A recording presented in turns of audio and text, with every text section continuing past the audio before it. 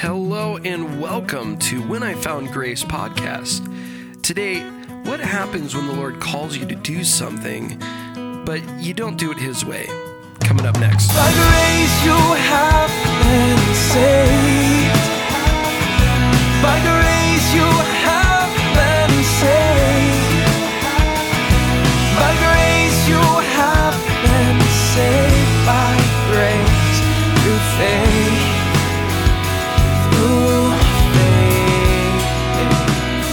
And today we finally get to come back to our study of the book of Judges as we look at it in the eyes of grace and what it means for us.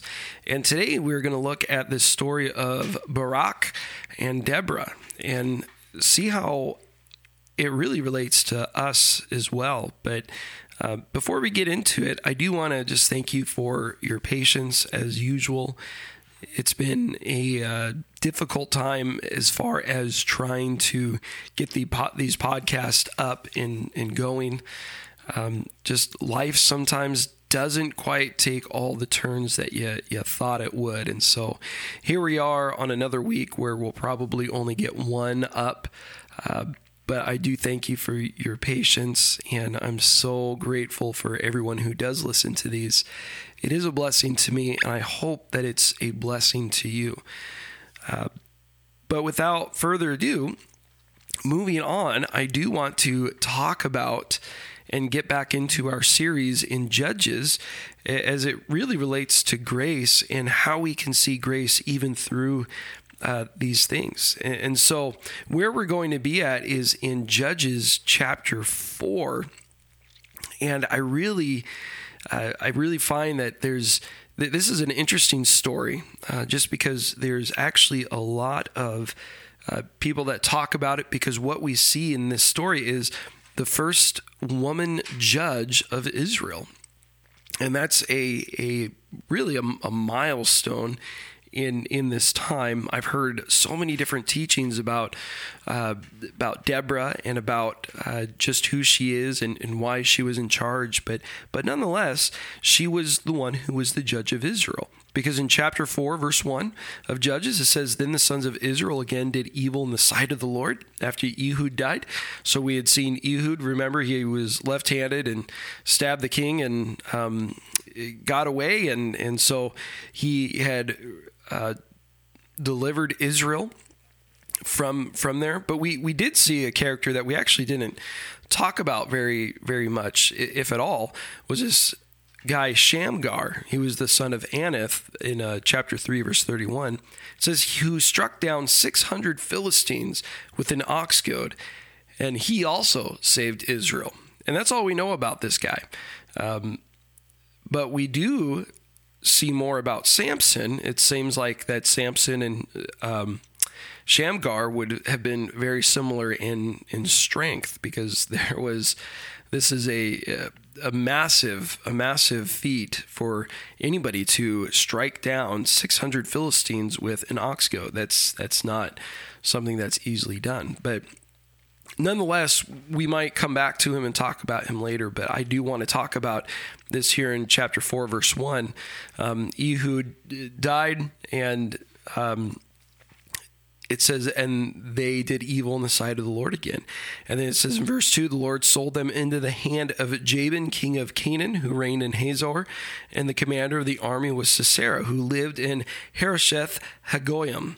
And the sons of Israel cried to the Lord, for he had 900 iron chariots, and he oppressed the sons of Israel severely for 20 years. So it's not just like this guy was oppressing them for a short time, but for 20 years, and not just oppressing them, but severely oppressing them. So they were going through some very difficult times.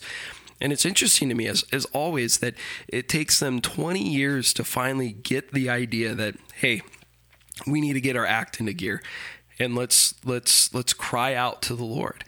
And we've talked about it before. That is so important for us, is just to remember to cry out to the Lord. Don't wait. You don't have to wait 20 years. You can wait 20 years, but don't wait 20 years to cry out to the Lord. But see, the Lord, even after you cry out, even after people cry out to the Lord, He's so gracious. And it's so wonderful. It's a beautiful thing when people do cry out to the Lord, no matter how long it takes them to do that. And so it says in verse 4, now Deborah, a prophetess, the wife of Lapidoth, was judging Israel at that time. So Deborah, she wasn't just a judge of Israel, she was a prophetess. So she was a prophet in Israel. And we'll see her as she prophesies a little bit in here. She used to sit under, in verse 5, the palm tree of Deborah between Ramah and Bethel in the hill country of Ephraim. And the sons of Israel came up to her for judgment. And now she sent and summoned Barak, the son of Abinom from Kadesh Naphtali, and said to him, behold, the Lord, the God of Israel, has commanded, go and march to Mount Tabor, and take with you 10,000 men from the sons of Naphtali and from the sons of Zebulun, and I will draw you out to you, or I will draw out to you Sisera, the commander of Jabin's army, with his chariots and his many troops to the river Kishon, and I will give him into your hand. And then Barak, he said to her, if you will go with me, then I will go. But if you will not go with me, I will not go. And she said, I will surely go with you. Nevertheless, the honor shall not be yours on the journey that you are about to take. For the Lord will sell Sisera into the hands of a woman. And then Deborah arose and went with Barak to Kadesh. So Deborah, she said, look, Barak, you were called. The Lord has summoned you to go and do this work for him, to help deliver the sons of Israel from this Sisera, this commander of the army, had 900 chariots. He must have been a pretty powerful guy. I mean, 900 iron chariots, if you're thinking about it. It's not just chariots, iron chariots, which would mean that, number one, that they were extremely heavy. Iron is a very dense metal and very heavy.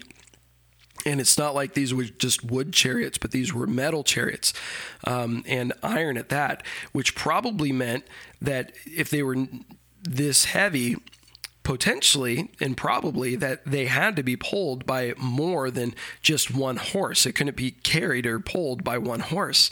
So you probably had to have multiple horses. And so you're talking about a fleet of these things, 900. And so, yeah, this could be pretty intimidating. But here she says, behold, the Lord God of Israel has commanded, go and march to Mount Tabor. Go and take 10,000 men from the sons of Naphtali and from the sons of Zebulun, and I will draw out to you Sisera, the commander of Jabin's army, with his chariots and his many troops to the river Kishon, and I will give him into your hand. So the Lord has promised Barak. He says, look, I'm going to draw him out, and I'm going to deliver him to you. But what does Barak do? Barak kind of punts on it. He kind of says, you know what? I will go, only if you go. But if you don't go, I'm not going to. And I find that so interesting because here she is telling him, this is what's going to happen. You're going to win. You're going to have victory. And it's almost as if that Barak just kind of has this lack of faith of maybe even in her or in the Lord, but just kind of says, look, if you go, I'll go. And just kind of pushes away what she's saying and what the Lord's saying, and kind of just saying, nope, I'm only going to do it under these conditions. And you know, I feel like so many of us do that a lot of times in our walk with the Lord, is what we will say is, Lord, I'll do what you're calling me to do, but only under these conditions. As long as there's these conditions that fit for me, that are safe for me, that then I'll do what you've called me to do, and then I'll serve, or then I'll do what you want. But let me tell you, this can be something that can be detrimental to your faith and to your walk with the Lord, and even how the Lord chooses to use you. You know, I've heard this saying so many times that the Lord can use anybody to do his will. And the truth is, he can. one of the blessings is that he has chosen you to do it, not anybody else, but he's chosen you. And when we decide to punt the ball, when we decide to say, look, I'm only going to do it under these conditions, the Lord's still going to use you, and you're still going to have a blessing behind it. But we see here in this story where Deborah, she says, well, here's the deal. The Lord, if I go, I'm going to go with you, but the honor won't be yours then. In fact, there's going to be a woman will be used to sell or to deliver you from Sisera. It says, for the Lord will sell Sisera into the hands of a woman. And this is during these times and this age, that would have been something that was shameful for a woman, or to be killed by a woman, especially in battle. And then also for a woman to take his honor away from him in this battle would have been something that was shameful as well. So the Lord is going to use Barak to go and do what the Lord said and bring him in and gather Sisera and his chariots and defeat him of sorts. But then what we're going to see when you go through the rest of this chapter is that Sisera, he flees and he gets away, and then it goes all the way down to verse 17, where it says, now Sisera fled away on foot to the tent of Jael, the wife of Heber the Kenite, for there was peace between Jabin the king of Hazor and the king of Heber the Kenite. And Jael went out to meet Sisera and said to him, turn aside, my master, turn aside to me, do not be afraid. And he turned aside to her into the tent, and she covered him with a rug. And he said to her, please give me a little water to drink, for I'm thirsty. And she opened a bottle of milk and gave him a drink, and she covered him. She really took care of him, pampered him a little bit, just, make him feel comfortable. And he said to her, stand in the doorway of the tent. And it shall be, if anyone comes and inquires of you and says, is anyone here? You shall say no. But Jael, Heber's wife, took a tent peg and seized a hammer in her hand and went secretly to him and drove the peg into his temple, and it went through into the ground. For he was sound asleep and exhausted, so he died. And behold, as Barak pursued Sisera, Jael came out to meet him and said to him, come, and I will show you the man whom you are seeking. And he entered with her, and behold, Sisera was lying dead with the tent peg in his temple. So it says, God subdued on that day Jabin the king of Canaan before the sons of Israel. And so we see that a woman was the one who finally caught Sisera, who took him and killed him. And it really takes that honor away from Barak. So a couple takeaways that I just want to talk about. Number one, Barak was hesitant to listen to Deborah. And the question is, why? Now, this is an assumption. Was it because she was a woman? It could very well possibly be. Maybe Barak did not want to recognize her authority. Maybe Barak did not want to recognize that she was the one who the Lord had placed as a judge. And so maybe Barak didn't have the respect for her that he should have. And that can put you in a very dangerous place. Lots of people have speculated of why Deborah was appointed the judge. I'm not going to speculate on that, other than the Lord has placed her where the Lord wanted her. He placed her there. And she wasn't only the judge, she was the prophetess. And so they knew that. It explains that that's who she was. For him to ignore her, potentially because of who she was or that she was a woman, can become a very, very foolish thing. I know so many times we think that, well, I'm only going to hear from this type of person. I'm not going to hear from anybody else. You really limit what the Holy Spirit is doing in what he's going to do. Because see, the Bible says the Lord takes the foolish things of the world to shame the wise. And many times we like just to listen to what we think is wisdom in our own mind. And so for whatever reason, whatever bias he had towards Deborah or against her, for whatever reason to kind of have a doubt towards what she was saying, we need to be careful of that in our own lives. People are going to come and speak into our lives from different areas, different walks, from different, whether it's a man, a woman, or from different ethnic backgrounds, or whoever they are. Be mindful of what the Lord is doing and how he's trying to work in your life and how he's trying to speak to you. That's very important.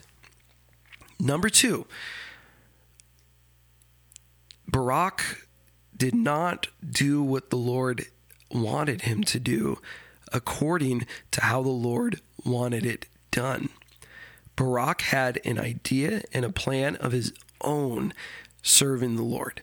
When the Lord called him, he said, Lord, I will serve you, but only if only this happens. And that was, Deborah, I will only go if you go. When the Lord calls you to do something, don't hold back. Don't say, Lord, I'm going to place this condition on you. And that's the only way that I am going to listen to what you are saying. That can be so detrimental to our life and to our walk with the Lord. I've seen so many people, and so many times people will say, you know what, I will serve in this capacity, but only if. And they always place a condition of when they will serve or how they will serve. And we got to be very careful of that. You know, I love when people just come up and they want to serve however the Lord would lead. And when people come up to me and say, Micah, I want to lead, or I want to be involved with this group, just where can I fit in? Those are the people that just make you so joyful and so excited, because you know that they're going to do whatever you need or wherever they need to go. But it's usually when people come up and they say, hey, Micah, I'll serve here, but here's what I need to happen. There's usually a but, there's a condition to it. And you find that a lot of times those are the people that really get burnt out really quick. Those are the people that are the first ones to leave. Because they're not fully sold out for what the Lord is doing. They're just thinking about their mind. They're thinking about what they've got going on. They're thinking about their own selfish desires and not what the Lord is calling them to do. And so be mindful of that. Be mindful of what the Lord is calling you to do and not placing conditions on Him. It can be a scary thing and a hard thing to be obedient to the call of the Lord. Many people have a hard time doing what the Lord's called them to do or volunteering because, you know, they are afraid. And we'll get to that later. We'll get into that with Gideon, who's more not doing things and really trying to make sure it's the Lord because he's afraid. That's a whole nother thing. This is like something else. This is arrogance. This is pride that is getting in the way. And that is so much more dangerous than anything else. And so if the Lord is calling you to do something, if the Lord is calling you to go to a different country, don't put conditions on the Lord. You know, I remember my whole story. I think I shared it with you guys just a couple weeks ago about when the Lord had called me to Mississippi, when He had called me to go and serve down there, and how I had kind of placed these conditions on the Lord. And the Lord really look, Micah, you did all this. Now you need to listen and do what I'm calling you to do my way. And so I had to go. I had to go according to what the Lord wanted to do and not according to my will. And we see that there are these consequences that Barak has to go with and has to deal with. And that is that Sisera is going to be turned over to a woman, that it's a woman that is going to deliver him and take him. And we see that this Jael kills him with a tent peg, and Barak doesn't get any of the honor for what the Lord had just did. And so that is an important thing, is that we get the same result. I think that's an important thing too. So that would be number 3. You're going to get the result regardless of what you do, regardless of what your attitude is. The Lord is faithful according to his word, and he does want to use you. But just because you get the same results, it doesn't mean that you're going to get the credit that is due. In fact, Barak doesn't get the credit. It's this lady Jael. And it's interesting because that's exactly what Deborah prophesied. Deborah's not the one that gets the credit for it. It is this woman, Jael. She's the one that took Sisera, and that's who was the Lord delivered into her hands. And so we might kind of do this idea and this thing what Barak did and kind of pass it on to somebody else or put conditions, and the Lord's going to get his results regardless of your attitude or what you say. But you might not get the full blessing of what the Lord is doing. I think that is a big part of it. Some people will say, well, the Lord can use anybody, and he will use anybody to get done what he wants to do. And I agree with that to a point. I also believe that the Lord is going to get done what he wants to get done through you, regardless of whether you want to do it or not. I mean, I think of Jonah, who ran and he fled.